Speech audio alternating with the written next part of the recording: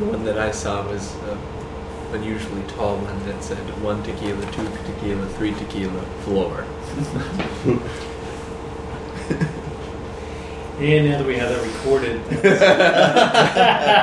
Fortunately, you have a nice editing software. That was Gregory. Bartos, not Upham. That's right. Okay. Cat. So, 2 weeks ago we talked about distribution of wealth with regard to the watching. If he falls asleep, you just gotta reach over and smack. Wow. We talked about redistribution of wealth with regard to look, we're all taking the easy seats now. Yes. We've all been sitting one.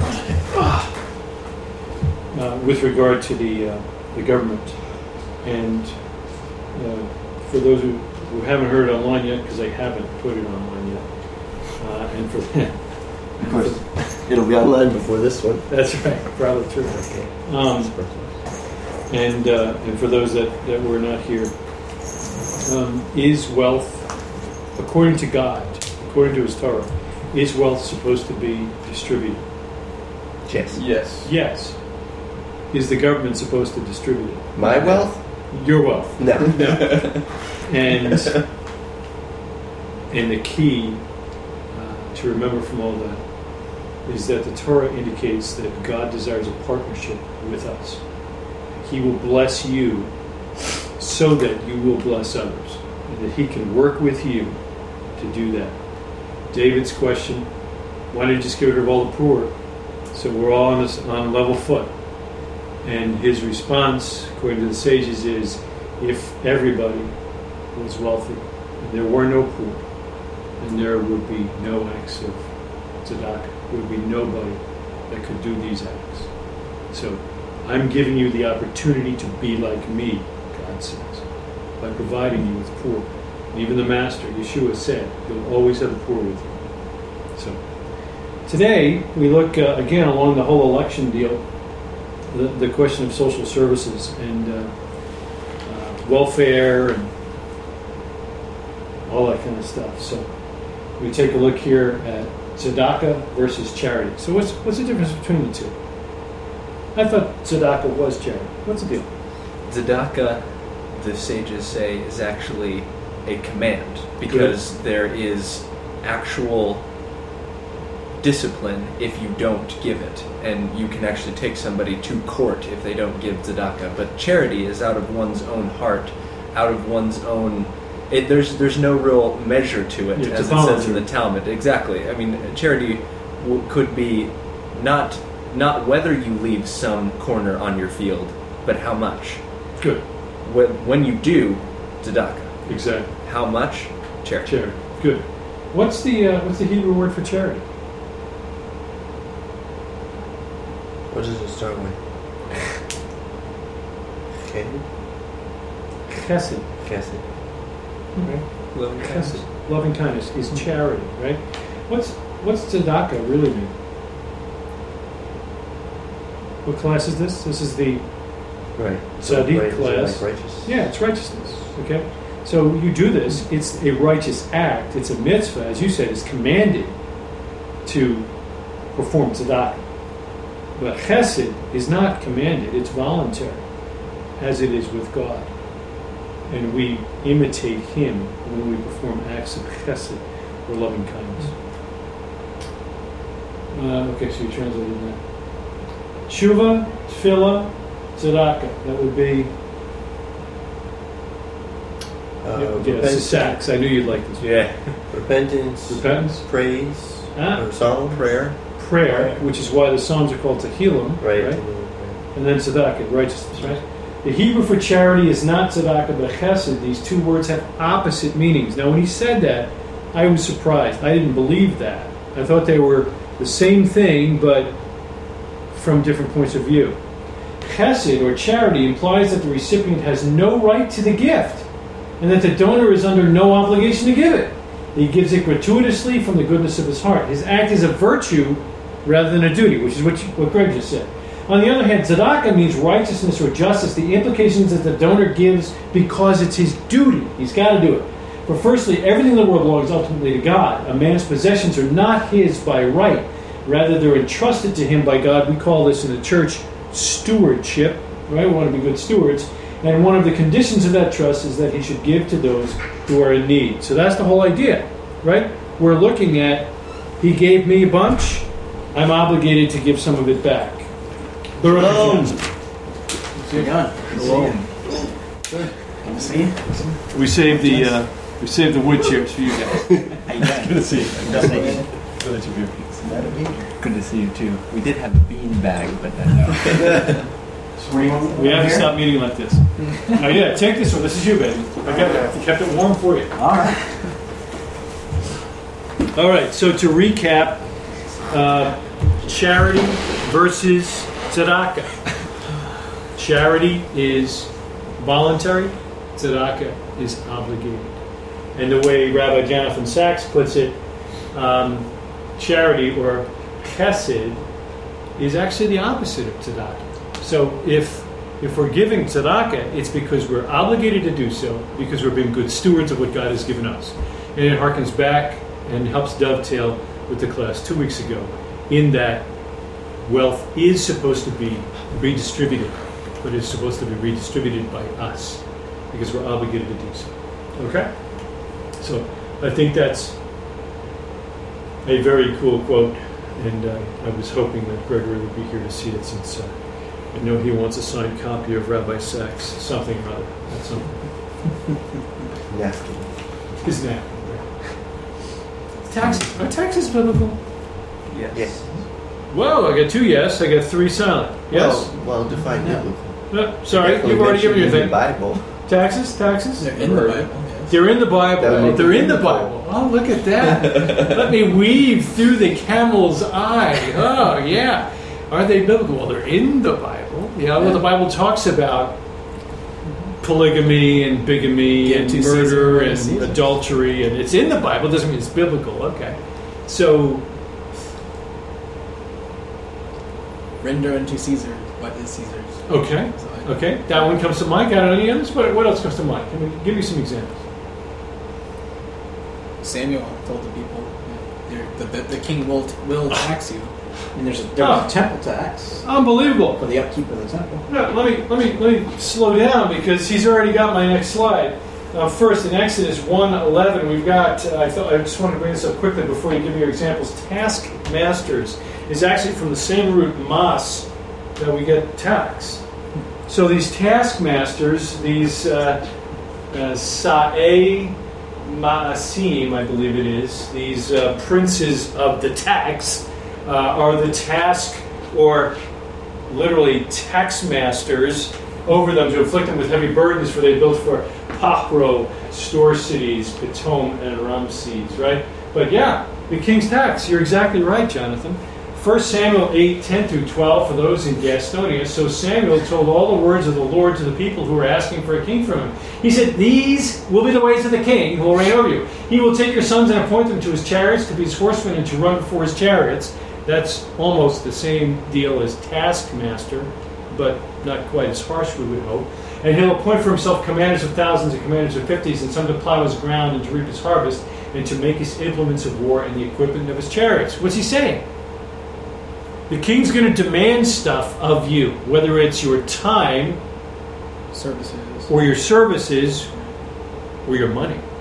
Right? You bet. You bet. 2 Samuel, same guy. Adoram was in charge of the forced labor. Again, same kind of deal, right? And Jehoshaphat, the son of Ehud, was the recorder. Forced labor, if you check it in another version, taxes. It literally says taxes. Check it out. 2 Sam 20. Actually, I think this was correct. So Rabbi David Kimchi, I love the abbreviations for the sages, right? RDK, Radak. He was in charge of raising taxes from Israel. He's talking about Adoram, when they were needed to give to the soldiers or to execute the king's policies. For that's the law for kings. And as the rabbis of blessed memory said, it is permissible to tax them. Radak says, it's taxes. It's okay. That's what he was in charge of, doing the taxes. Okay. And, we already heard the one from the apostolic writings there. What are taxes supposed to do? I mean, in a perfect world. Be used to support the people. What people? Support the Infrastructure. needs. Support the what? The need, yeah, infrastructure. The needs to Provide for infrastructure. common defense. I like that. Yeah, that sounds so constitutional. Yeah, I would say taxes should, and I think historically are for war. Well, at least here in War America, they for were defense. Yeah. here in America they were designed for infrastructure. Infrastructure. Correct. Not really. Yes. Actually, our Yeah, Constitution says, and specifically states, that a tax, every tax that is levied by Congress, must be useful and used for all of the citizenry. It may not constitutionally be used for a subset or a section of the people. John Adams, I think it was John Adams or Patrick Henry, Both good. May not be used for what? an individual group. Like we've got these poor people over here. In fact, I'll tell you a story. Oh, you mean like I can't. welfare? Not necessarily, but I can't remember the exact founding father. It's Patrick Henry, John Adams. It was one of those guys, and he's riding horseback through the countryside of his state, and he wants to be elected as a state senator. So he's going around and literally talking to everybody and sharing who he is so that they'll vote for him. And he gets to this old farmer who's got this big plot of land, and he keeps to himself. He's a hard worker, and he provides for many families who work for him. And the guy's fixing his fence post and getting his fence rails done. And this guy rides up and says, I'm running for Congress. I'd like you to vote for me. And he says, I'll vote for any man who'll support the Constitution. And he says, well, I'm all about the Constitution. Yeah, that's me. I'm all about the Constitution. You gotta love it. So the guy votes for him, and he actually gets into office. 2 years, 4 years later, depending on whether he's a senator or a congressman, or 6 years, whatever it is, he comes back around running for re-election. Same old guy, same farmer. I don't think it was the same fence post, which is good. And he says, I'm running for re-election, looking for your vote again. And he says, I'm sorry, son, I can't vote for you. You're going to have to vote against your opponent. I have one of the best reputations in all of Congress. I've done so much good for the state. Why would you vote against me? He said, because you don't support the Constitution. Of course I support the Constitution. And the farmer says, no, you think you support the Constitution.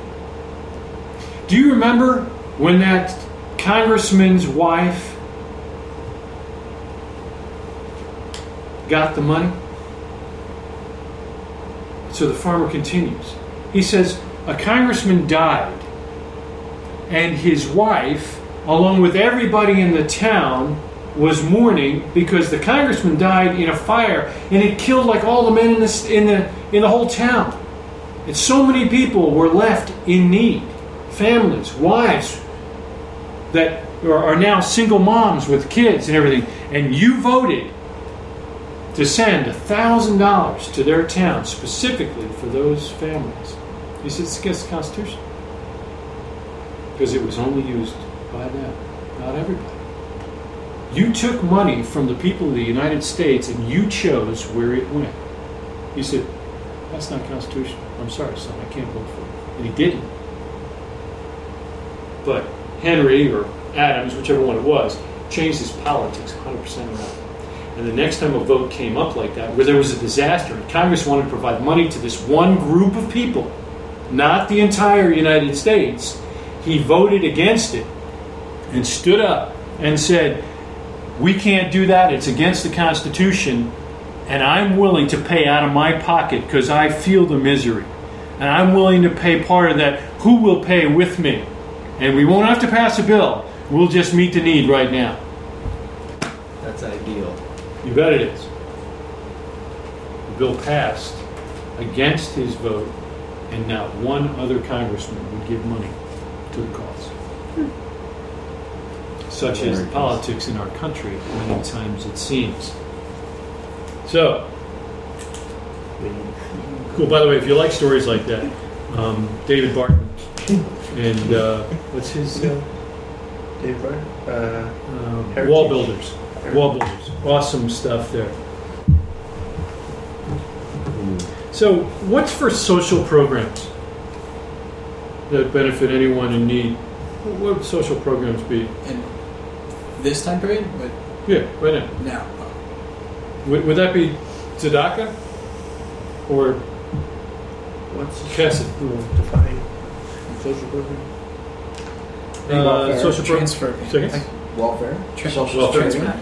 I kind of feel like it should Medicare? be. It should depend on the particular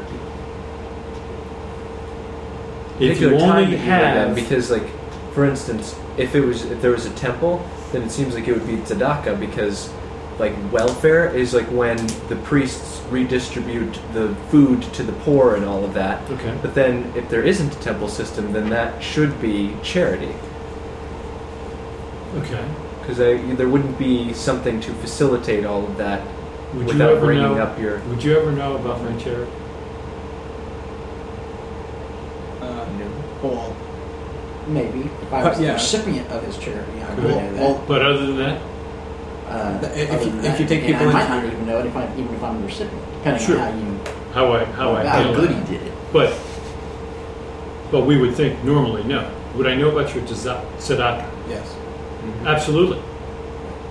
And it should, I mean, to a certain extent, especially if you're helping a person by, in Torah times, making them a slave, indentured servant. I mean, they are yours. They're your property. They Yes. go into the town for business on your behalf. So it's known that you are a man giving Good. tzedakah. So, Good. How about in a Torah community in these days? I mean, it's assumed. Possible. You have to start a ministry, and then A foundation named after. That's right. That's right. The Bartos Foundation. If among you one of your brothers should become poor in any of your towns within your land that the Lord your God is giving you, you shall not harden your heart or shut your hand against your poor brother, but you shall open your hand to him and lend him sufficient for his need, whatever it may be. Gentlemen, I think it would be wise if you can tell me off the top of your head without blinking an eye, in what reference the Master said that he did not come to abolish the law but to fulfill it, and I know probably everybody here can, you ought to memorize that reference. Devarim, Deuteronomy 15, verses 7 and 8. Because that one, in my mind, is just as important that you know. You just moved the one. Very Matthew clever. 5:17. Matthew 5, 17.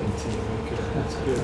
Yeah. It's actually 13 through 17. But, Well, if we're talking about the I'd verse like to you- get you things in brought up, that would be context. 7. Yes, that's great. Thank you. Okay?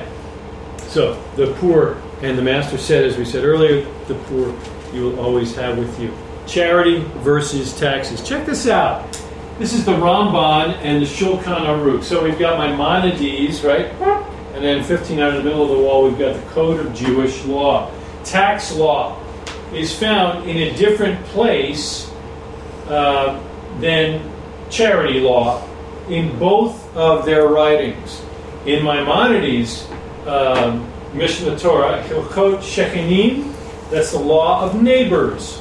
The law of neighbors and how you're dealing with others. In the Shulchan Aruch, it's Hilchot Shutafim. I may have got that backwards, but I think it is the laws of partners. And it has to do with business law. How are we going to go into business together, and how should we treat one another, and what's yours is mine, and what mine is yours, and yours is yours, and mine is mine. But it's all in a different place than the charity stuff. Hilchot Matnot Aniyim, the laws of gifts to the poor, according to Rambam, and Hilchot Tzedakah, as well as laws of gifts to the poor, as well as Hilchot Matnot Aniyim in the Shulchan Aruch. So, Jewish law, traditionally, our people have seen these two things as decidedly different. Always have been. Always have been. Smaller communities in these days would pass a levy or a tax. If you recall seeing the movie The Patriot with Mel Gibson. They go to Virginia, right to the state house there, and they're waiting, and you get the little congressional thing scene, and then the kid comes running out, the levy passed! I always wonder what that meant. The levy's a tax. The tax passed. The levy passed. So, the idea was that in these Torah communities down through here, they would pass a levy to build a mikveh for the community, or to build a synagogue. What is that? Tzedakah or chesed? That would be tzedakah. It's tzedakah, absolutely. But that, everybody knows you should be paying your fair share for the community. That infrastructure goes along with the Constitution. Exactly right. We're all going to share the burden for the sake of the community. Well, for something that the whole community will use. Right. Like the synagogue. Exactly. Okay. So, who's supposed to give? Who should give? Shulchan Aruch and Yoreh De'ah, 248.2, everyone is required to give tzedakah. Even a poor man. And we've heard stories, right, of the rabbis, right? He's so poor. I mean, he's sad that he's so poor. Why is he sad? He's sad because he can't give to someone who's even poorer than him. So somebody finally gives him something, and he takes a part of it and gives it to the poor guy who lives next door. Even a poor man supported by tzedakah is required to give from what is given to him. So what's the societal norm in our country? That if you can't, that if you're poor, you don't give anything. You just get. So the Torah mindset is that everybody should be a giver. We don't want to be just a taker. We want to be a giver, as much as possible. Let's. Isn't that evident in at the beginning of Numbers, the shekel of redemption? That it even says, if your brother is poor, you shall not diminish his value. That's right. If he's wealthy, he doesn't have to pay more. Right. We're all going to give flat tax. Right. Flat. What does our government promote? Rich give more, poor don't give more. An uneven giving, number one, and number two, which I think is more important, the capital gains tax. Socialism. Definitely socialism. Right now you're definitely trying to bring everything together. Capital gains tax. Well, there actually is a capital gains tax, Torah-wise, but I think that our government promotes a desire to be helped, a mindset of dependence on the government. And they also promote a desire to withhold. And not to give? Mm-hmm. Well, I think that's an offset of what they're doing. I don't think that's their desire. I think it just ends up being that way for those that really do have. Because the ones that want to scream that people should be giving more are the ones that don't have as much as those. And they don't realize, percentage-wise, how much they're giving. If 2% of the population in this country give 90% of the taxes, those 2% are giving an incredible amount of money, if you think about it. And if 52% of our population is actually on some type of subsistence and not paying any taxes at all, it makes that number even more wildly large. But I think our government promotes that it's okay to receive the handout. Mm-hmm. It's okay to be dependent. And that's exactly the opposite of what the Torah teaches. You don't want that. And in fact, it's a Tzadik class, we're supposed to, if you'll recall the last of the Geonim, whose name escapes me now, but he's the one who said you couldn't open another person's mail. Gershom. Rabbi Gershom, right. You couldn't open another person's mail, you couldn't have more than one wife, and you could never remind a Baal Tshuva of his past sin. So, I mean, our whole idea is, the whole Lashon Hara should be going away. We should not remind, well, remember when I lent you that $5? Remember when you couldn't pay and, and I helped you? What's that all about? I mean, we don't even need to go there. I was trying to remember that Abraham quote with that burial guy. What's What's Yeah, a couple of shekels, right? friends. Yeah. That was the yeah. what's his name? The Dulamite? I thought it started with an E. Something like that. God does not want those who give and those who take. God is looking to have everyone give. And the ability to give is in and of itself a gift. So who's supposed to give? Everybody. Everybody. Well, how much do you give? So let's talk about how much you give. I thought that the way the Jewish community is looking at this is so decidedly different from our government, and perhaps even from the way that we were raised. It would be good to review this. So it's a couple of things from the Shulchan Aruch. It is a positive commandment to give tzedakah according to one's means. Whoever gives less than is proper may be forced by the court until he gives what they assess of him. Now, wouldn't that be interesting if we actually looked at how much each person gave and had a Beit Din that could come together and say, Isaac, you just got the raise, Bubba. Come on, there's don't sandbag. The amount one must give. If one has the means, one gives as much as the poor need. Now, I stopped reading there, and I just took my glasses off. And I'm like, you're kidding. Suppose I got to build a house. Suppose I have no house. What am I supposed to do here? If one does not have means sufficient for that, I felt good about this already, the optimal way of performing the mitzvah is by giving 1/5 of one's possessions. Okay. This really is a community opportunity, obviously. A standard donation would be 1/10. Giving less than that is considered stingy. Okay. So, as the year goes by, are you given 10 points?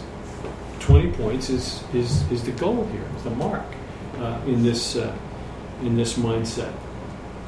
I just always remember the church that we attended for a long time, and the pastor was, for the most part, was into the prosperity gospel message. Right? Okay. And I just remember him always using, this was when the sermon before they passed the plate was longer than the message was, right? Yeah. And I just remember he always used to say, people would ask him, well, do I tithe off for the gross pay? or the net? Yeah. And he used to say, well, do you want a net blessing or a gross blessing? You're really clever. This is Rambam again. Every city in which 30 Jews dwell is required to appoint well-known and reliable people as tzedakah wardens. I like this.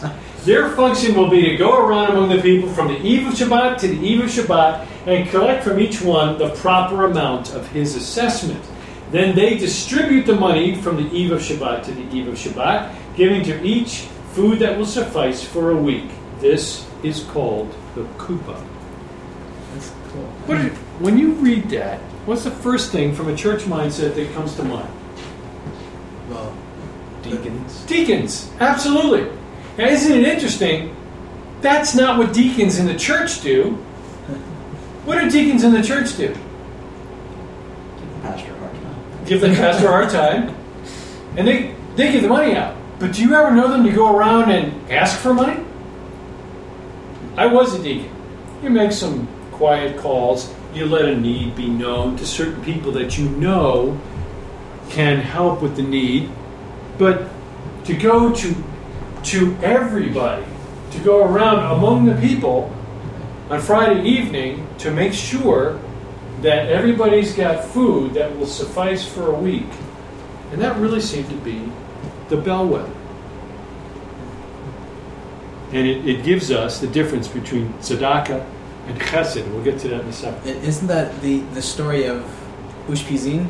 because it's basically the community's charity commission committee people that kind of randomly pick that household. But just to see how that blessed them and the interworkings of the community style is amazing. It is, and it makes you long for being so tight knit that you know everything that's going on. And everybody helps everybody else. It's a cool deal. And that is a complete paradigm shift where we are today, where you don't care about your neighbors. You like the people on your block or in your 1.5 mile radius. You don't know, and why would you want to distribute to them? But whereas in the context of the Torah and modern day Israeli Orthodox lifestyles is where they're the ones, right? I mean, it would be the ones right next door, right? That's exactly right. The food deal is important. Food is the key. That's how they determined whether we're talking about chesed or tzedakah. If you had enough food for a week, Shabbat to Shabbat, you're good to go. If you didn't have enough, 2 meals a day, by the way, if you didn't have enough for that day, for a meal, then you go to the soup kitchen. You show up, they're going to feed you. Why? So, I don't have enough to eat. We'll feed you. No questions asked. But if you've got enough food for the week, well then you're okay. Transient, coming through town. Is he part of this deal? Nope. No. The kuppah was only for the people of the town. We're going to keep our people fed for the week. We've got poor among us. We're going to feed them. It's a transient. It's just passing through town. He's hungry. Going to feed him? Mm-hmm. Absolutely. Rev Penchik is an example. There it is. We're going to feed you. You got no place for Shabbat. Come eat at my house. Right. We're going to feed you. Another blessing. Right. I mean, in Jerusalem today, they have a group of people in the old city that their whole job is to find homes for people who are there visiting or traveling through or whatever. Find a home where they can go celebrate Shabbat.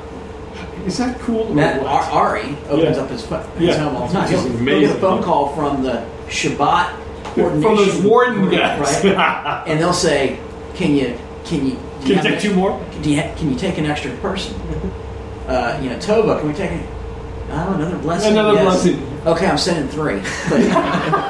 And they show up at his house for Shabbat. There it is. The tzedakah wardens. I mean, that's beautiful. Yeah. To me, that's beautiful. So it's interesting. The sages tell a story that if you have enough to eat that day, then you're not allowed to go to the soup kitchen. You can't get the free meal, right? So the food for the week is what you're looking for, because then you weren't poor. You were maybe just a little step above poor, but you weren't poor. And they contrast it with Shabbat. 2 meals a day, they say. But how many meals on Shabbat? It's 3 meals on Shabbat. Because it's different. It's a blessing, right? The story says, to the poor man, treat Shabbat like any other day. If you don't have enough to have 3 meals on Shabbat because you're poor, it's okay. Don't go looking for charity to get the 3rd meal on Shabbat. Treat Shabbat like any other day. Meaning work on Shabbat if you need to. Not work, but just don't eat 3 meals. Right. Don't eat more than has been provided for you yet. Right. Until God provides more.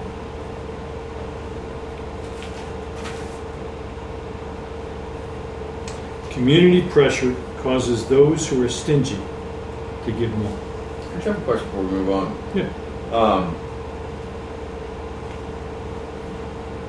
The whole going from the eve of Shabbat to the eve of Shabbat to collect from other people. It seems to me like it was right before Shabbat started. It was every before Friday. Shabbat started, and Absolutely. after Shabbat ended. No, it was only Friday. It was Friday evenings. I know it's written weird, but it's old. It's old-timey English. I heard the rabbi describing Friday evenings they'd go around, gather money. Friday evenings they'd make sure everybody was covered for the week to come.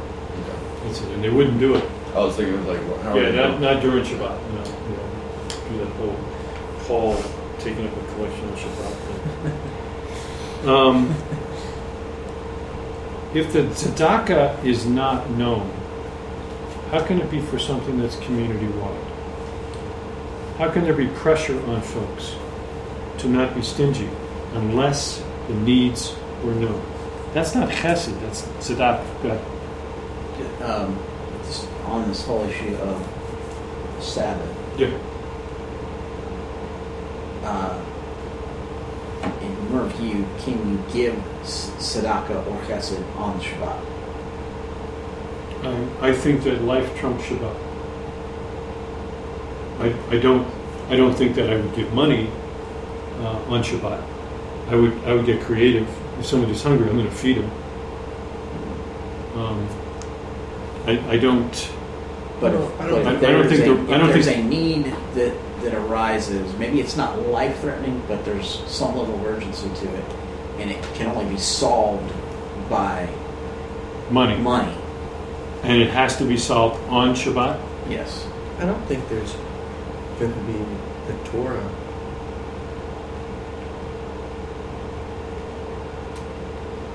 directive against that.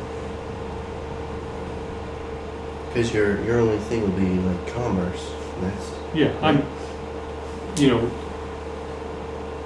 I would leave it at life trumps Shabbat, and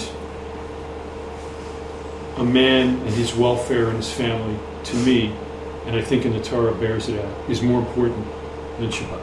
Yeah. So I think when we do one of those turn your head because I don't want to know because it's Shabbat deals, I think we're getting into the Pharisaical. Something's wrong. Well, it's to me, it's somewhat likened or akin to healing on Shabbat. yeah. Precisely. Yeah. That's why I say now life. If it's life and death, there's no question. But I mean, But if somebody has to pay their rent, die. if somebody had to pay their rent or they're going to get evicted, and he didn't come to us until after we lit candles on Friday night, Right. I got to give it to the guy tomorrow morning. I would have a serious sit down with him and say, you couldn't tell us 20 minutes ago? Right. You had to wait. I didn't want to interrupt the blessing. Okay, fine. Yeah, What if he was a churchgoer? Who cares? Yeah, I No don't. one cares. Yeah, I don't. Again, Creator endowed us with certain if we focus on looking at the Jewish communities now and in the past to see what their practices were, and we make the assumption that they got it from the Torah, and then we practice and look back and go look at the Torah, then I think we can get some answers for ourselves today. Their practice was, tzedakah was for their community. God has not provided me with enough money to feed all the people in Biafra, but He may have provided enough money for me to make sure there's no hungry people on this street, that there's no hungry people in my community. So, the fact that he's a churchgoer is irrelevant to me. Is he part of my community? Is he in my sphere of influence? God may have caused him to have hardship so that he can give me the opportunity to bless him and influence him towards the mitzvah. Could be. If he lives in California and, it's another issue, I'm going to feed the guy. What's cool about what you're talking about is that it incents people to want to be a part of a community. Precisely. Because they know that communities take care of each other, so there would be no reason why you wouldn't be a part of one. And not only that, I'm looking at it, I'm assuming because I can be cared for, but the other side as well. And when you have a big household, I think you'll look at the other side of it as well, and you may be now, I'm not saying you're not, but that I get to take care of others. Now, I don't have to worry about, I've got money in the bank, I wonder what God wants me to do with it. I don't have to wonder about that anymore. I know exactly what He wants me to do with it. People show up all the time, and I know exactly where the needs are. Should I give it to Africa or Istanbul? Yeah, these guys really don't promote the Torah, and they're a Bible-based mission, so I've got people right here that can't pay the rent. I've got people right here that would love to have just a little bit more so they could buy a Tanakh. Community is beautiful. I think the other thing, comes up is, again, kind of defining community, right? Because, even if we look at Bella Torah, right, there's a core community. And I think for the most part, we all know who the core people in the community are. Then there's people that I would say are on the peripheral. The fringes. Right? So they are kind of in the community. They're not consistent really in their participation. They show up sometimes not. Whatever the case may be, right? And then there's another ring beyond that, right? And then there's a third ring, which are people that really aren't in the community but have a connection through somebody, right? And they show up when they need something. Yom Kippur and Sukkot. Yeah. Well, not just that, but just they have a need. They have a hardship and they show up. They show up, right? Or they're hungry, so they come for Onek. And so, and here's the thing. The thing is, for those people that are, one could characterize, and I'm not saying this, every situation is unique, but one could characterize somebody who just shows up when they need something as basically taking advantage of the community in that regard, right? So then how do we respond? And I think it's important that we understand that, well, it may or may not be true that in a case like that somebody is sort of kind of taking advantage of the community. My personal and current view is that we've got to help them, because whether they're taking advantage of our charity or not is really irrelevant. What's relevant is people are looking at us and they're saying, these guys are the ones that say they keep, they follow the commandments of God and they do what God says. And the first time we don't help somebody, what have we done? We have now not sanctified the name. We have, disparaged the name among people. Let me give you my current view, because you and I have talked about this in the past. My current view now is it doesn't matter how big the core is, because no matter how big that core is, we'll always have that ring around it. Absolutely. And we'll always have that fringe around that outside ring. Yeah. Always. Right. It doesn't matter how big it is. And I believe that's by God's design. People are people. People are going to be that way. They don't want to commit. They don't feel comfortable. But they do know a good heart when they see one, and they'll come to where they can get help. And I'm with you 100%. We need help. Because God's going to bless. People are going to see. His name's going to be praised. It's as simple as that. So it doesn't matter how big we are. And we shouldn't say, well, we're only this big. We really can't afford to do that. We can afford not to do that. Because that's our job. That's why we're here. We can't say, well, they're not in the core. Right. So therefore we prioritize. Well, these guys did prioritize. Right? So they made a difference between the kuppah and the chesed. Right. Okay? And I've got the word in a second here for the food. Right. Food was big for these guys, and I got you. But I want you to recognize that that's how they made the distinction. Right. Now we're going to get into a minute here. How often do you just keep giving the guy a meal? Right. Isn't there something else you can do? And the answer is yes, and they've got an answer for that. But I want you to make. I got this one up so we understand. If they're part of the community, we're going to feed them for a week. We're going to make sure they're covered. If they're passing through, maybe they're on the fringe, we're going to feed them for that meal. Right. Want the next meal? Come back for that meal. Right. And here's an awesome testimony. Just bless you so much. My brother-in-law, back in Houston, Texas, his grandmother, who was brought to America from the USSR by the U.S. Jewish Federation or something like that. Mm-hmm. They paid for her plane ticket, paid for her expenses to come to America. And so she came to Houston, Texas. and so they brought her here. That helped her get established here, helped pay for English classes. You know, and her son was, our family's on food support, things like that. And periodically throughout her life, they would just meet some needs that came up. And later on, towards the end of her life, they paid for her to go to a Jewish retirement home.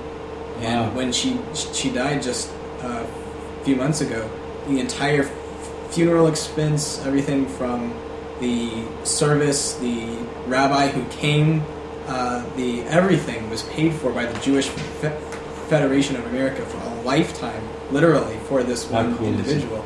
And just to think of that life goal of blessing someone throughout the entire livelihood and for their existence was, just talk about a strong testimony. Amen. There. Yeah, and it's, you considered her part of the community, Right. no matter where she was. Right. That's great. Yes. This may be for afterwards, but just as a question, since we're talking about whether we should give money in certain cases and almost trying to stay away from categorizing people like that, I was just wondering, because I have heard an argument against the whole money thing, that a worker is worthy of his wages. So should it even be money in charity cases, like with people showing up and being like, oh, I need money for this, I need money for that? Should that be more geared You towards... have work for them to do that you can pay them to do. That's certainly a way to do it. That's my a way next. to go about it. That's my next slide. Oh. No, that's great. And you know, again, back to the food. That is the basic need. Right. Somebody's hungry. Maybe This isn't. Oh, I really need the iPhone 5, guys. We're going to get into that. Now, hang on.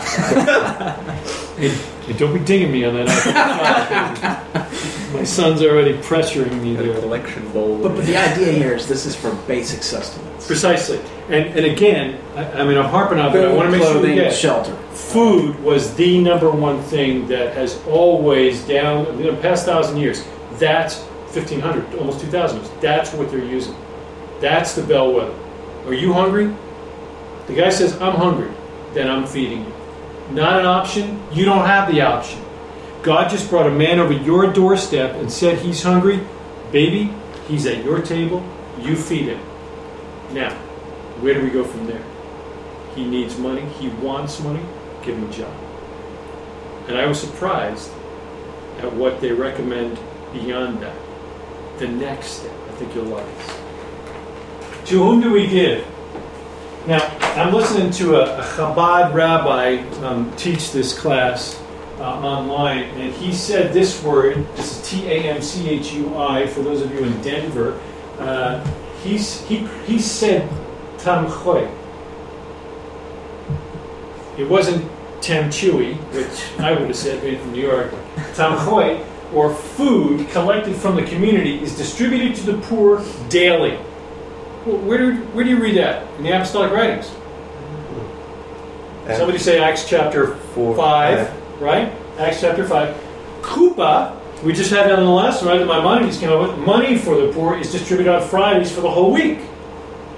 Because, right? We go around to those that can give, and we give to those who need. When do we do that? As a blessing. The blessing of giving and the blessing of receiving right before Shabbos. So that How poor beautiful. person can rest easy. Precisely. Exactly right. So the tamchoy was available to any poor person. Food. Tamchoy for any poor person, while the Kupa funds were available only to the poor of that city. City authorities have the flexibility to transfer from one fund to another or to any purpose that they see fit, according to Bhagavatra 8a. Okay? So again, who we picking here? From the Shulchan Aruch again, both of these. Whoever has food enough for 2 meals may not take from tamchoy. Why? He's got a day's worth of food, 2 meals, right? He's covered, so he can't have that food. This is the tamchoy is like the food bank, the soup kitchen. He can't go in there because he's already got food. And of course, I'm sure I'm sure in the Talmud they get into what constitutes a meal. Absolutely. Sure. Whoever has food enough for 14 meals, how long is that? Well, that's a week. It's 1 week. It's a whole week, but only if you count 2 meals on Shabbat. That's where I was coming from before, right?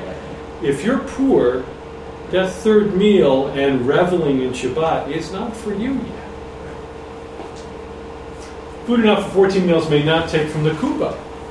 Right? So it's different, right? He can't, if you got enough for 2 meals or a day, you can't take from the food.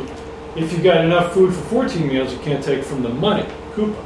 Whoever has 200 zuz, this is annual, right?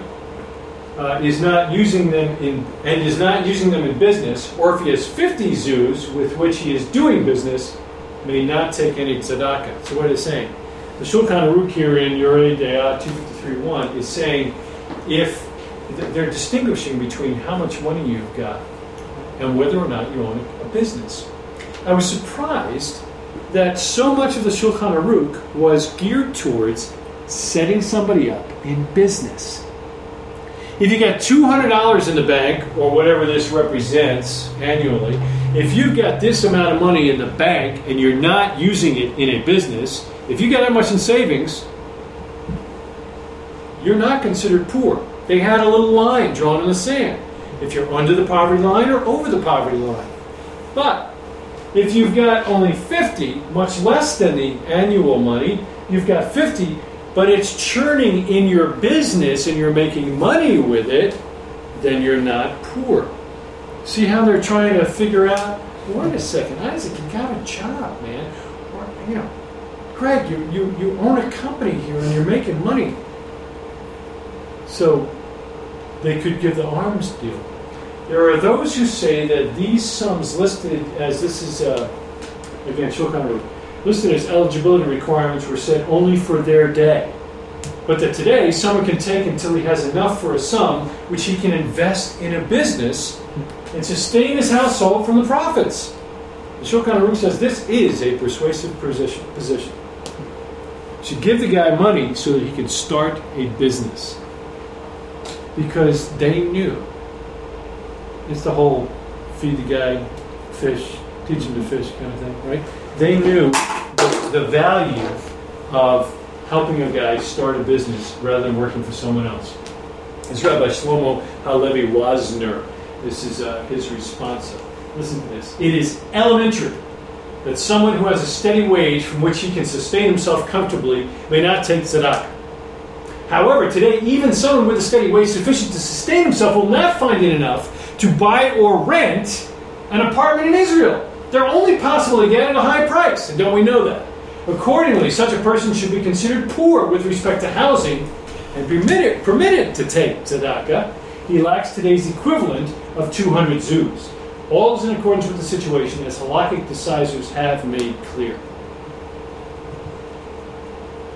So, what the good rabbi is saying is, it's not just a number. You got to look at the people. You got to look at the situation. He's making good money. Wants to make aliyah. There's no way, even though he's making good money, that he can actually buy a place in Israel or even rent it, because the cost of housing there is so astronomical. Help him out. 2011, Health and Human Services Poverty Guidelines. You got one person in the family, $10,890 a year income, poverty. You can't support yourself. They're saying it has to be, so even this is what the government says is the poverty line. I had a family of 7. If I made more than $33,800, I'm not in poverty. So if I'm making $40,000 with a family of 7, that's what the government says. They might not understand how much things cost. Maybe. I guess we look at their track for the government. Everything's paid. They work for the government, that's right. Well, they're just giving money out anyway, so it doesn't Exactly. matter. The rabbi made it clear that these numbers, of course, do not include the purchase of kosher food and a Torah education, which every Jew is responsible for. So that you need to add to these numbers, and you'd still be considering them a problem.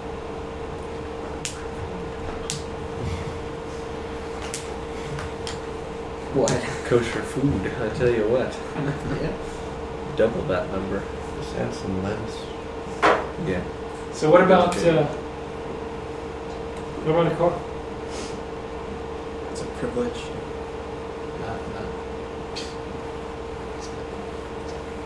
Curse. It's a curse. How about computer and internet service? I mean, Is it required for your job? should you help somebody if they say, I really want to get cable? Time Warner's going to cut me off. Yeah. Well, what do I do? You know? How about Mr. Netflix? Bartos is coming out. He's cutting me Right, off. a smartphone. What if they have cable and Netflix? Is that's the problem. See, are these necessities, or are these the extras? Because I can tell you that there are people that will put these as absolute necessities. Well, then you I gotta think wonder a where they're car at. could be Can a necessity, It's possible. Because of employment. But- Possible, sure. but Computer, nothing else on the list. the internet could, I don't know, I hate to call it a necessity, but it does make things easier to, I mean, if the whole idea is to help a person make a business, to help him get established, then those are some, especially the first three, are tools in which to equip him with. So while they're definitely not necessary for life, you know, if the whole idea is to invest in a person, then I think that means helping him acquire things like that. And if we're going to try and help him establish a business, I couldn't agree more. But there are easier ways than the $1,000 computer. Sure. Right, yeah. Buy a unicycle, sell Yeah. them to a circus or something. I mean, Sell him. library Are you cards- making money now? Library cards are free too, so Yeah. About an 8 or a 7. Here's a little story from Rabbi Moshe Kalfan Hakohen. Again, out of the my teacher and grandfather, Maharich of blessed memory, was the head of the rabbinic court here. His way was to direct those in charge of the tzedakah fund that whenever they wished to put someone on the list of tzedakah recipients, they were to investigate if that person was able to do some kind of work or business. If so, he was to say to him that he would give him a lump sum to invest in his work or his business and so make a profit. Now, if you're going to do that to a Jew, it makes sense. But to a regular schmo from New York, maybe not. The poor person would be able then to derive continuous, ongoing benefit through the labor of his own hands. The congregation would also profit by not having to make continuous, ongoing outlays. Many tried this way and succeeded and no longer needed the congregation's funds. All this I heard from my father and teacher, Maharshach of blessed memory. Examine carefully what our master of blessed memory wrote in Yoreh Da'ah 249.6. There are 8 degrees of charity, one higher than the next. The highest degree, exceeded by none, is strengthening the hand of a fellow who has become poor and giving him a present or a loan, or making a partnership with him, or making a job for him, giving him a job, so that he should be strengthened and not need others or have to ask for a handout. This is the meaning of the scripture, you shall strengthen him. It was this superior level of tzedakah that my teacher and grandfather of blessed memory chose, and so it is proper to do, following in his footsteps for the good of the poor and for the good of the congregation, fulfilling the mitzvah of tzedakah in the best and most proper fashion. I don't care if you agree with him or not, but the mindset is completely different from the way our government is today. Our government wants to give money. He wants to give an investment, or at least to give a job. I'm not sure who to believe, but it does appear to me, at least at this point, that our current president has actually removed the need to look for a job, let alone have one. Or to start your own company, because you're not... Right, in order to receive any type of charity. So suppose a guy won't work. What's up with that? If the guy won't work and just constantly asking for charity. By the way, we were talking a little bit ago about the core, the ring, and then the fringe, the outsiders, if you will. I'm always reminded now of the beggar, and I think he's the fiddler, in Fiddler on the Roof. At one point, Tevye has some food or drink or something, and the fiddler comes up to him and goes, and he gives him some. That, I think, should be our regular response. The guy's constantly asking, but still. Exodus 23:5. If you see the donkey of one who hates you lying down under its burden, you shall refrain from leaving him with it. You shall rescue it with him. Now, the "with him" is in the English Standard Version. In some of the other versions, it doesn't actually say "with him," but that's actually the meaning of the text. And the sages jump on this big time. And with regard to tzedakah and chesed, this is big here. It's supposed to be a team effort. If the donkey goes down and the neighbor just sits there and waits for you to walk by and says, you got a little mitzvah there, buddy. You're the one who's committed to do it. That's the attitude that is inappropriate. It's supposed to be a team thing. So there's two ways we could look at someone who won't work. One way, Smack him. hey buddy, get a job. Look at you. You're holding a sign. Hello? Get a job. Yeah, I got wood to cut. Want to cut wood? Come cut wood. I'll pay. I'll feed you. What's the other one? Stone him. No. The other response to the poor man who doesn't want to work.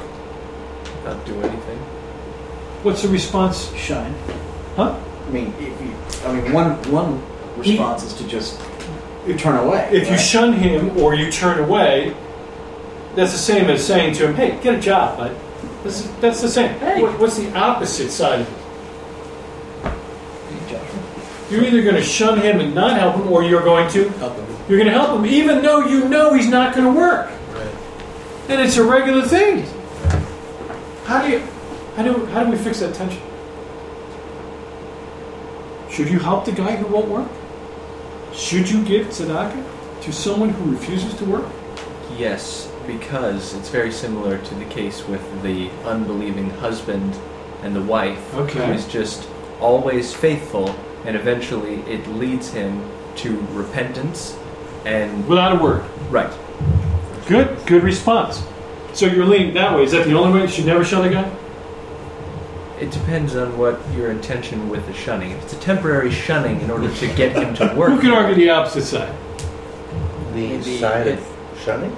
Yeah. Or telling the guy to, I mean, get off his stuff. Paul, if you don't work, you don't eat. So, Ah! so and Give him scripture, not food. Well, I mean that, and what people will work when they get hungry enough, or they'll rob someone and go into jail and get 3 meals a day. Which also is in the scripture. Exactly. Lord, please provide for me so I don't have to resort to stealing, right? Right. And Proverbs also says that people are understanding of a thief unless he's caught. Unless he's caught. And then Then he has no hand. there's no and, right. Here's Kelly Yakar, his commentary on this. This tells you that if someone wants to be with you at his work and wants to put it back upright together with you, again, the donkey fell over, you're required to help him. But if he sits down and says, you alone obligated by the Torah to help, it's your job to do it all, that is the reason why the Torah says refrain from helping him. Remember, the text says here, right, you shall refrain from leaving him with it, right? So this whole refrain from this, he's picking up on that and saying that's why it says that, because there is a time when you're permitted to refrain from helping if he doesn't want to join you in the work, because the word actually says with him. This speaks to a few of our poor fellow Jews who throw themselves on the public and do not want to do any work, even if they're able to work or feed their families in some other way. They cry foul if their needs are not met. Sounds like some of the people on subsistence today, or some type of social program that's going to be decreased slightly, not eliminated, but just decreased, and they're crying foul. This, however, is not what God commanded. He said, help along with him, raise it up along with him. The poor person must do all that is within his power, and if even that is not enough to meet all his needs, then every Jew is obligated to support him and give him all he lacks. Azov ta'azov, even 100 times. Just as an anecdotal point on this issue, there was actually, I think, a news report in Israel. I didn't see it. I was told about it, where there was an interview, or they discussed beggars who were actually like millionaires. And I can attest with my own eyes, having seen, a beggar who also is later spotted talking on a cell phone, I think more than once. Seen driving off in a scooter more than once. Not sure who loans their scooter to a beggar, since it's only a one-person vehicle. Is this in Israel or is this here? This was in Israel. Yeah, because we got the same going on with the guys with the signs. So my point being is that... Put your airbrush on their shirt. The argument that everyone who's begging is needy is not true. And I don't think that we're obligated to help people be lazy. But on the other hand, I think that... I guess my approach when I was in Israel was usually... I'd kind of give the guy, if it was a complete stranger, I'd be inclined to give an eyeball test. If it was an older person, if it was someone who looked sickly or injured, if it was someone who, if I looked at them, I thought, they probably have a real hard time getting a job, I'd be more inclined to give. If it was a guy my age, I was like, come on. What was that movie about India, where they were maiming the kids so that they could beg more? Slumdog Millionaire. Yeah. It's so sad, but the eyeball test does work. So... that's not what you meant, right? Yeah, not literally. Not literally. I don't look for missing eyes. He's doing the eyeball test. He's trying to figure out. Does he look? But I'm not gouging out people's eyes. Right. So this is one-sided, right? I mean, we're commanded to help, but this guy's giving a perspective of, hey, they've got to help themselves. They got to help themselves. And that's great. Go ahead. Well, I don't know. I mean, I've spent a little bit of time, not as much as I would like to, in the Charlotte Men's Homeless Shelter. And you see a lot of that. I mean, people that, when you've been on the streets and you've been in that environment for so long, you're acclimated to it. You have no incentive to get out, right? You've never known anything else really outside of that. And they fit into that category. Have we not done them a disservice by expecting nothing? I think that we promote an anti-Torah lifestyle and a poor self-esteem rather than lifting them up. And I'm not sure so much it's that we've given them more than their needs. Or I think providing for the Charlotte Men's Homeless Shelter is by no means immaculate, and it works for them. But really, to me, the sad part is you see these guys who they've given up asking for jobs, because on every form you fill out, the first thing they ask you for is the address. Right. When you fill out the street, you don't have an address, and there's that mental block that, I've asked, so many fast food restaurants, hey, can I just take the trash out? And they all say no. Where I think that's the sad part, is where people aren't willing to give them opportunities to a certain extent. With all the franchises and whatnot. And we are the people. Exactly. Like you said before, give the guy a job. Right. Which is a so I think we should be providing opportunities and not forsaking that they actually do need a place to sleep and they do need food and whatnot, but that we're not supposed to hold them there. We are to strengthen them and to help them get out. Exactly. So, moving from this verse in Exodus 23 to the Kelly Yakar's commentary, where do you think the Jewish community as a whole, past and present, falls with regard to this command to help? Do you think they wisely look for the response and the assistance and the willingness to jump in themselves and they're going to help them? Or do you think they just give, or do you think they shun them in the kingdom? And the follow-up, of course, is what do you think our community does and what should we do? I think they help. I mean, I think you've actually even shared a testimony before where you get a call from the rabbi because a new Jew showed up in town and needs work. And he's willing to do anything. Right. And he's got some IT background or whatever. Yeah. You know. And he's willing to do anything. Can you do anything Yeah. for you? Yeah. Yeah. So there's an example where the rabbi is trying to help this. He's trying to strengthen this guy by helping him find work. Exactly right. And I see that as the norm, Right. at least here in this community, the one I'm closest to. Mm-hmm. That and even secular Jews. I mean, the Levine family is the best example. I mean, they've donated. I mean, they put millions of dollars into the community college service here. I mean, and the campus right here. Exactly. Sure. But being a product of it, I mean, they're definitely providing for, in some ways, a better lifestyle than that person can now have, and just public services in general. That's the way that they've reached out to the greater Charlotte area, other than just the Jewish Right. pocket. Right. So, Yeah. but I do think, I mean, it is tight knit, and the Jewish community does look out for itself very well. I would say at the least they err on the side of generosity. I don't know. Honestly, I can't tell of any stories of quote-unquote shunning, although I suppose it always happens too. Mm-hmm. But If it happens, it doesn't seem to be their norm, because we all have stories of where they're helping.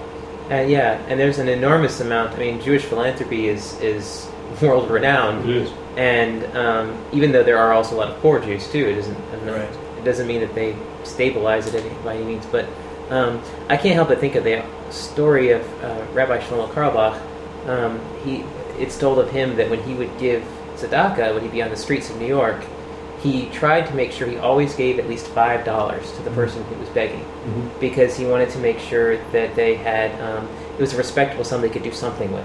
Right. And then it was interesting that the story goes on to say that after he died, the beggars showed up to mourn him, like at the synagogue, which is an incredible testimony. It is sad that there were still beggars, but yes, it is a testimony.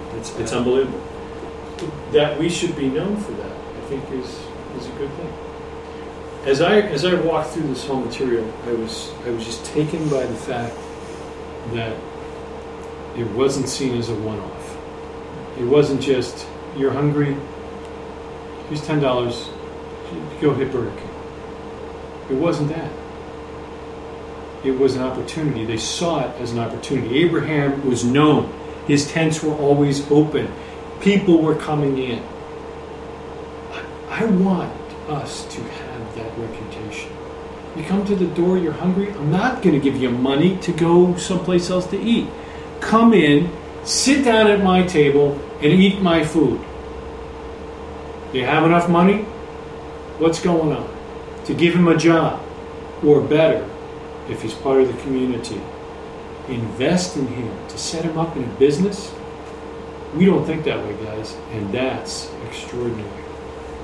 Well, here's the flip side of the coin. The Midrash from Vayikra Rabbah.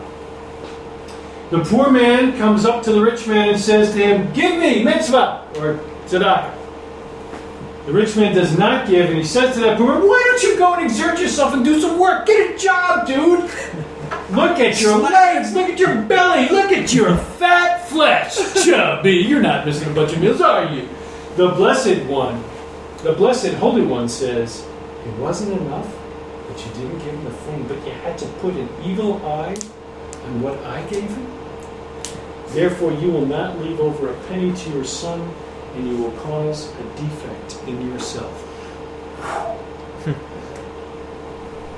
Chills. The one before this was just some Rabbi Shmo. This is the Midrash. Well, You go with everyone you want, but and we have a midrash in the apostolic scriptures that kind of bears this out, right? The rich man and Lazarus. Exactly. And the rich man refused to help him, and what we saw at the end of that. He burns. Exactly. So I think that there's wisdom and stewardship involved, And I think that we would all agree that Jews have a reputation for handling money well and being shrewd in business. That's just generically, I would say that those are truisms about Jews in general. Why? I think because they read the Torah. And they work based on a set of values and principles that are long ago ingrained in them, even the secular ones. Okay, because that's what I was going to say. It's probably the 24th chromosome, because there's a lot of Jews that are pretty successful that haven't read any Torah. But still, well, there is the blessing of Abraham, because they are members of the tribe. Exactly. And you know what? So irrespective of their level of righteousness, they are benefactors of his merits. And they may have had a father or grandfather who spent a great deal of time studying the Torah, practicing tzedakah, praying to the Most Holy One, stuff like that. The bottom line is... And then you have the Bernie Madoffs of the world, too. Yeah, right? You know, but still, you don't get to be a Bernie Madoff unless you're at least good with money. Now, so... Or good with other people's money. That's right. Or a thief. All of those together could really work. So let's just recap here. The key for or guidelines for this should be food. Food seemed to be an overwhelming deal. When we're talking about tzedakah or chesed, are you hungry? And if the answer to that is yes, we have an immediate obligation to fulfill and give them the meal. Their use of food and enough food for X number of days, 7, was the bellwether on whether or not you could take some of the finances that had been gathered within their community. If you were passing through, you didn't have any access to those finances. All you got was food for that day. On you go. The idea being, we are our brother's keeper, especially within the community. We should know what's going on. We should be prepared to help. And we should desire to help. We should remember that tzedakah and chesed are the means of wealth distribution that we talked about 2 weeks ago. Okay, I'm done.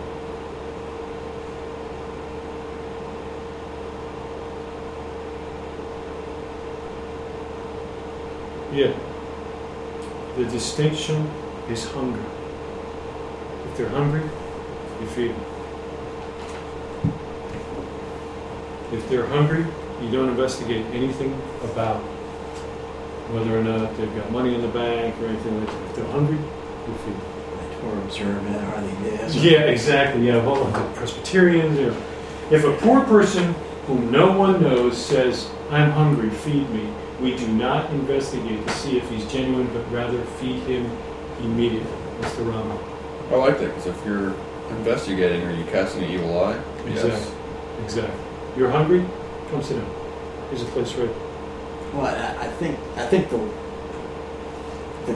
wisdom here is, look, if the beggar on the street is really plain, he's really not in need, and he's preying on people's good graces for his own personal gain.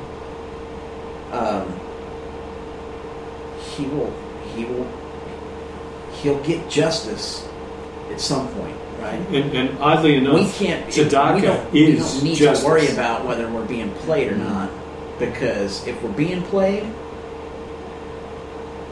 then you're playing with the wrong one. right? He's going to get played at some point. Exactly. And if he's genuine, then we need to be helping him anyway. Period. Yeah. So It's interesting that most of the guys with the signs don't want food. Yeah. They want money. Rabbi Elchanan ben Yaakov, this is in Masei HaTzedakah. Someone who has a trade and has strength to work and does not is like a wealthy person who starves himself, and we do not give him his livelihood. However, it is forbidden to shame him, and it seems correct to give him a little bit. If, however, he lacks the psychological stamina to work, we do give him his livelihood.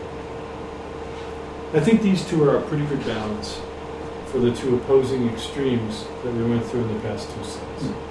Psychological stamina. Yeah.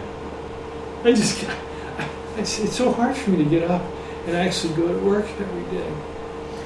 I would tend to think that's more inclined to deal with people who have actual mental disabilities.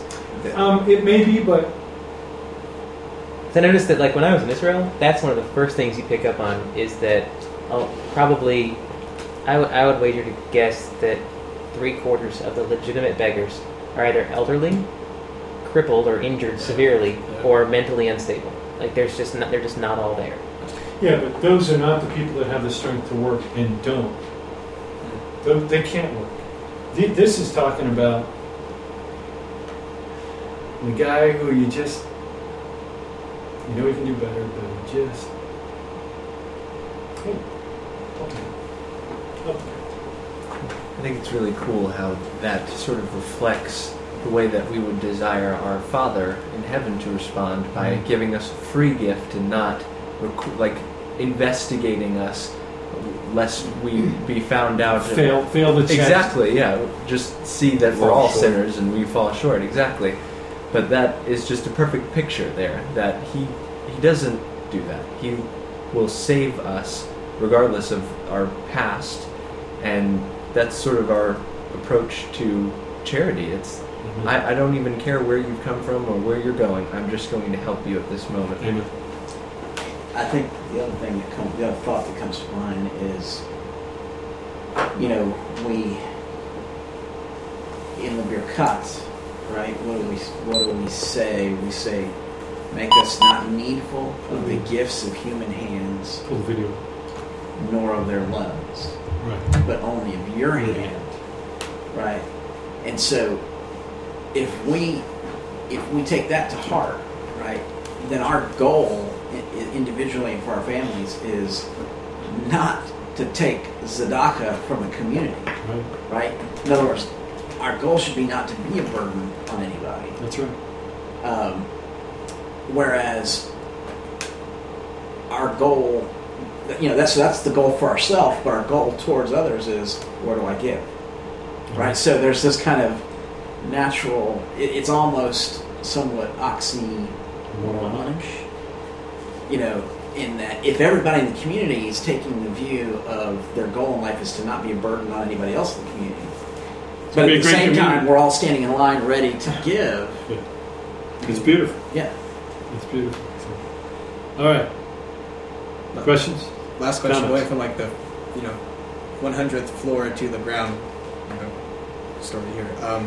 If I have a friend of mine who's makes it his mission, if he's driving on whatever street and he sees someone with a sign, he'll most of the time give them just food, and he'll actually come up and ask them, hey, I can't give you any money, but is it okay if I give you something to eat?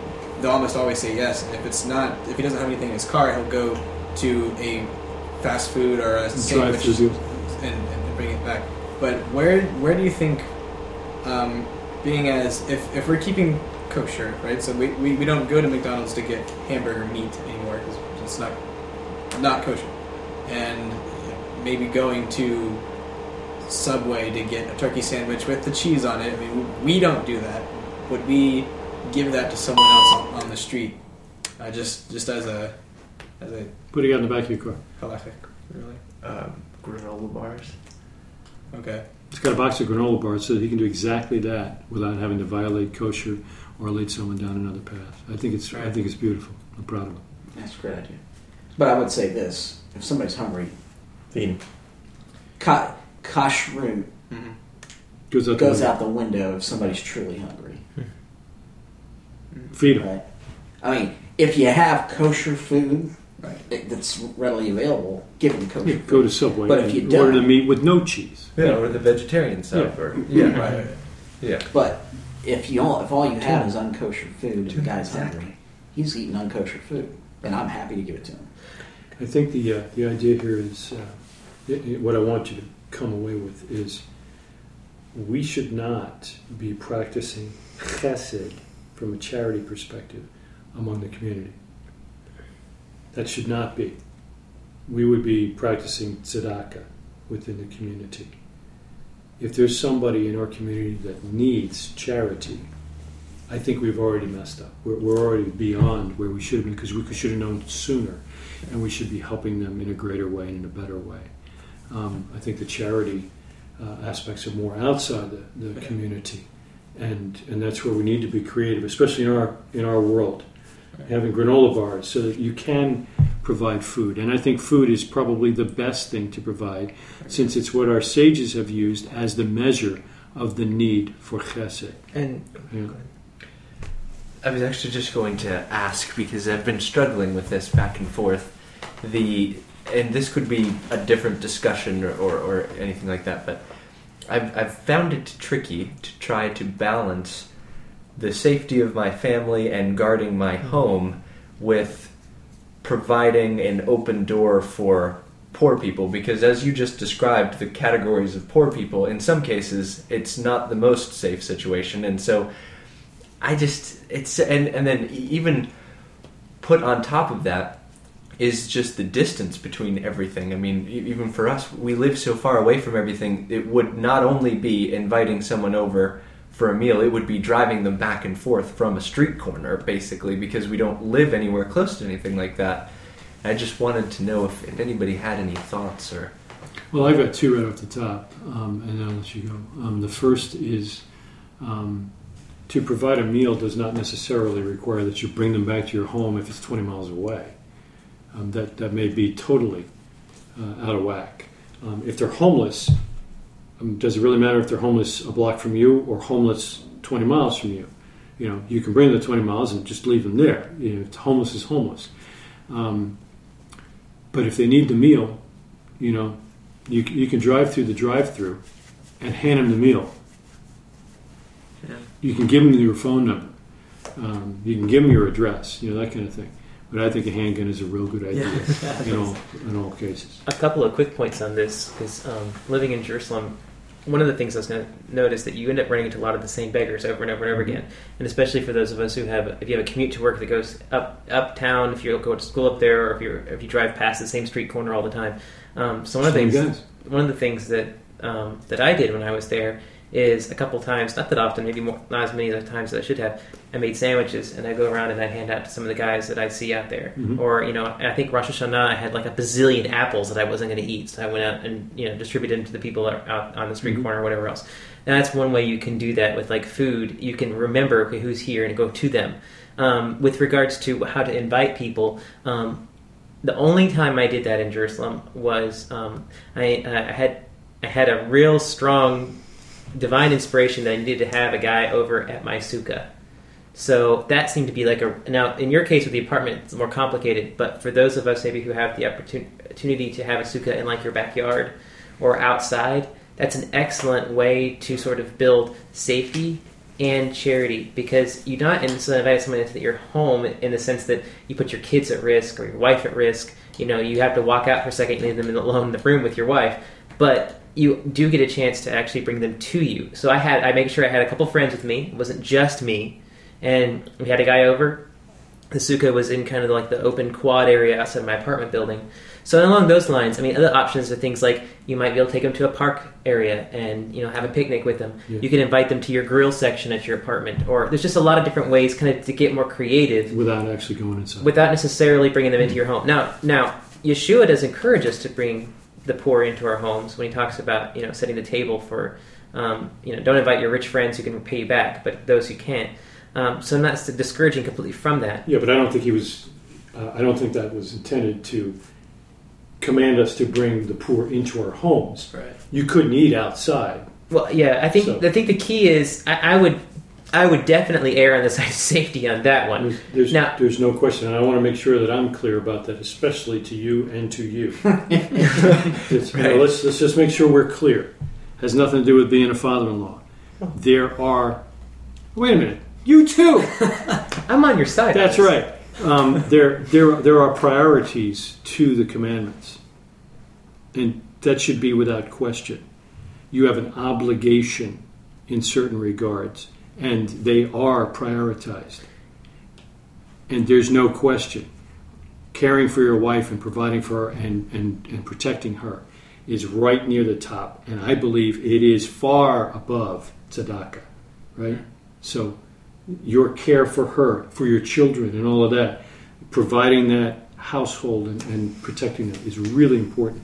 And a real quick contrast. Bring them here. Bring the poor people here. And a real quick contrast on. Then we'll both have handguns. We'll be okay. That's right. Well, see, I was going to say, there are ways to do it that are positive and negative. I had a friend of mine in Israel who he actually opened up his home to like troubled teenagers, and I think at one point he had like 40 teenagers living in his home, and it was just him and his wife, and they took care of them. And he was like renowned for this. So that's one way maybe to do it the right way. He was in charge. He had a structure and a format that worked. He was inviting people that he thought he could control and that were going to be safe. That kind of thing. The contrast to that is the tragic story. I think it was Amy Smart. Her family was extremely generous, and they invited some random homeless guy to come stay with them, and he kidnapped their daughter, drug her out to the mountains, had some sort of mock wedding with her, and then the FBI finally found them like a year and a half later or something awful like that. So that's the contrast, is that there are different ways to do it. And so I agree with you in saying that safety comes first. Yeah, otherwise your father-in-law will end up killing you. So, but then where we can, but there are ways, and that's why I listed things like going to a park, like bringing food to them. Or going to somebody else's place, like here. Or having others with you. Or like, for example, let's say you're having a sukkah party. Right. You can invite them to this group event. Exactly. I mean, there's lots of opportunities to mix and to get that balance between what's safe and appropriate with your family, and then also giving charity. And I think when you find that balance, then I think that's especially pleasing to God. Amen. Well, and I think the other component that we can't overlook, because it's incredibly important, is we have to be. We have to have the discernment of God and the Spirit of God directing us in some of these situations, because, I mean, if you're talking to a homeless person and you feel... You got to check in your spirit. Right, to use the classical Christian terminology. That person's not coming into my home. A little red flag there. I'll try to find other ways to help, but they're not coming in my home. Send it over to my house. What are you doing? So, because there's con men out there that are professionals when it comes to playing whatever role they need to play. That's right. Grifters. And that's where we've got to. We also have to rely on the Spirit of God to give us discernment and He promises to do that. I mean, the Apostolic Scriptures, the Master tells us, with regard to this world, to the sons of this world, what do we need to be? Simple as doves? Innocent as doves, but wise wise as serpents. So we need to remember that it's not all pie in the sky, and everybody's not. And Craig, what was the name of that ministry that gives breakfast to the inner city guys? It's that one. That's the in Charlotte particular. Well, there's another one. Yeah, the one in particular is called Church on the Street, and it's cots is the short version. They're the ones under the bridge that are cooking breakfast. Yeah, That's but cool. it's not Cool an guys. actual church. They're really just a bunch of guys that have been doing it for like 14 years. One guy there said he hasn't missed a Sunday morning in 14 years. Praise God. The coldest it's been out there was like 5 degrees, Yeah. Sometimes it's scorching hot. It's pretty impressive. That's a great example of going to them. Exactly. But I think when you look it was a great example. when you look at the Master, he in a sense was homeless. He talks about not the foxes have holes, but the Son of Man does not. But at the same time, it's interesting to note that you never see him bring anybody anywhere. I mean, he kind of, I guess there's some implication that he might kind of, because you have random poor people showing up at dinners with rabbis and whatever else, like the woman who washes his feet and whatnot. But there is... that was at a Pharisee's home. Yeah. And so there's examples of that. But in so being, he made sure he went where they were first. That's true.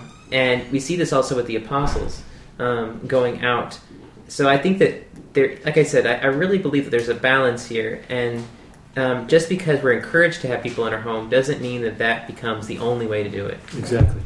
And I want to make sure that, especially for your younger guys, that you recognize that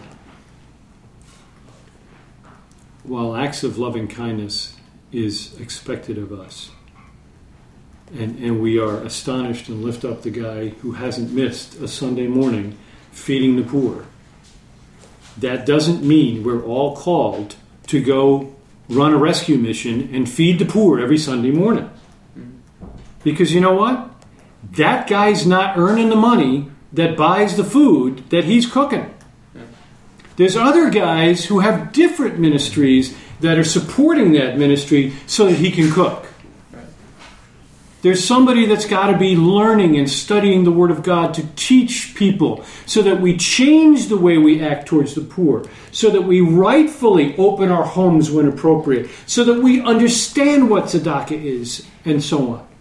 So we need to recognize the sages that we have of blessed memory and some of the great men of faith in the church are all famous for one or two awesome things. Not everything. We need to be doing it all, but we need to major in one or two of them. I use Greg here as an example. I mean, if you're looking for a guy who practices hospitality and is known for opening his home on a regular basis for Erev Shabbat, I mean, if you feel led to have a ministry like that, here's the cookie cutter, right? I mean, this is the picture. You know, you open that up in the dictionary, it's Upham. You know, it's unbelievable. But my point is, do you find him under the bridge feeding the poor? No. Some of the poor are actually at his table, and he may be giving to the people that are under the bridge. You see what I'm saying? He's got a focus to his ministry. At least in this time in his life, his home is prepared, his family's prepared, and that's where they are ministering together. And as a dad, I would say one of the best things you can do is find a ministry that God leads you to do that includes as many of your family members as possible. Why do we have PKs and MKs, preachers' kids and missionary kids? Why do we have those? Why are they so wild most of the time? Right? Why is that? Because the pastor's out there doing his mission work and his family's going to hell. Because he's just not there. Because it's his ministry and it's his focus and his family is not with him. I think that's wrong. I think the model's backwards. I just don't think it should be that way. And a lot of times, when we look back through the annals of Christendom, you see a lot of examples like that, of rebellion or problems or family issues. Whereas if you look back through the sages, you know, they may not have had a lot of money, they may have been pretty dirt poor, but they've had some pretty amazing kids and their families, and you know, it's just extraordinary. So that's not to say it's all the sages are great and all the church people are bad. That's not what I'm saying. But you know, I think there's some good examples there. One of the coolest examples I've heard of what you just said was from Doug Phillips. And Pete lent me that audio, and it was so neat because he was describing his interaction when he was young with his father, and how it was almost built into the homeschool curriculum that was taught to them, that they would be flying everywhere with their father, they'd be right there on stage with him when he would be giving speeches and stuff. They would be right there with him all the time, so that it's just built into the paradigm. Exactly. He had a very successful career, still does, I'm pretty sure. And his kids were right there with him, and they learned so much just from being with him. Exactly right. And he just included them in everything. And I think that is a professional example, but the same is true spiritually. That all of our ministries should include our children right there behind us. Yes. We're in front to protect them, but they're seeing exactly how it's supposed to work. Yeah. I think as much as possible, if you can mix the business side, the professional side, and the spiritual side, you start to get to a nirvana where you've got it all together, where you're earning your keep, teaching them how to make that keep, and you're ministering to others at the same time. Okay, I think we've gone well. Good discussion. Very good. Very good indeed. Bottom line, buy a handgun. I think it's important to have a handgun. it's always important to have a handgun. You know, you need There's another show coming around. Oh, there is. you need to be able to protect your family. Which reminds me, I am putting on a class for the ladies, or any wimpy guys that want to come, but you know, mostly for the ladies, wives, daughters, sisters, whatever. Just basic handgun safety and familiarization. We're not going to go to the range right there. We're going to be right in here. We're going to use all kinds of laser beams, and we'll have a dozen guns here, no bullets. We're just going to have them handle them and see what they're like, open and close them, shoot them with no bullets, and just become comfortable so that they feel familiar with it and all of that. So if just kind of get the buzz going. When is that? That's tomorrow morning. I'm probably going to try and do it sometime during Sukkot so that I can kind of enjoy the Sukkot deal at the same time and get a double whammy. Okay. You know, Compose handguns by yeah, but we are. I mean, I have every kind of handgun and shotgun and long gun and everything, just so they're completely familiar with it. So that when they see one, they feel good about it, and they'll know how to teach their children how to react around a handgun. Cool. And so I think it'll be fun. I mean, and it'll be good for them. So, all of you guys are licensed now? Not legally. He has I'm under age. He has the concealed carry Training. You can't get them and they're holding the permit for him. because you have to be how 21. Is it 21? 21. 20. Yeah. You can own a handgun prior to that. You can own one at 18. You can own one at any time. Oh. You can buy one at 18, but you can own one prior to that if it's given to you as a gift. Why do I have one? You can buy one at 18. Mhm. Wow. You just can't carry it hidden anywhere. I think it's 18. I think it's that you can 21 buy. for a handgun. You can buy a Oh, rifle. well, you buy a or rifle or a shotgun. You That's buy right. Rifle or shotgun at 18. 21 Handgun at 21. or But handgun you can- ammunition. But you can own Oh. any of those prior to that if it's given to you as a gift. Okay. So it's not illegal for you to have one or Gotcha. something like that. So But yeah, you're right. So I can give the it's a money long to a gift. friend of mine who can buy the gift. That would be for me. illegal. Oh, okay. Well, Not for you. It'd be illegal for the guy to Yeah. buy it, On my bed. knowing that Oh. he's buying it for you. It's like doing the cigarette thing, right? Okay, so surprise me here. Oh, yeah. Looking for something, Yeah. whatever your heart moves His towards. birthday's November. Yeah. That's right. That's right. You left your pistol at my house. Yeah, I think one of the most amazing birthday gifts I ever got was, and not to. Stupid comment. Not to put down any other gift I've ever gotten from anybody, especially somebody in my family. But the most awesome gift that I recall getting, that just was totally out of the blue, was when my father-in-law gave me a handgun for my birthday. Wow. That's over the top. I mean, that's Can we skip dinner and go to the range right now? that's better than getting a Talit. And I tell you, it was good stuff. So, all right, let's pray together. Father, we are grateful for fellowship. We're grateful for community and the opportunity to come together and to sharpen one another as iron sharpens iron. Father, we pray that you would cause us to have an open and gentle heart to those in need and less fortunate than we. And we pray, Father, that our reaction would always be to recall the partnership that you desire with us. That you would bless us, that we might bless others, that they might see you through us and our actions. Father, you've given us great and glorious commands that we might glorify you by our actions, by keeping those commandments, that they might praise you. The non-believers would see that you're a great God. Father, we pray, each one of us, that these opportunities would be evident. Not that you provide them, we know you do that already, but that they would be more evident to us, that we would react to them properly, and Father, that you would continue to bring them, that we might serve you more openly and more clearly in this crooked and perverse generation. Even so, come quickly, Lord Yeshua. Amen. Amen. Would you, I think we just close the top should do it. Well, let's No? just be safe about Let's it. be safe and press the stop button, not the delete button or anything like that.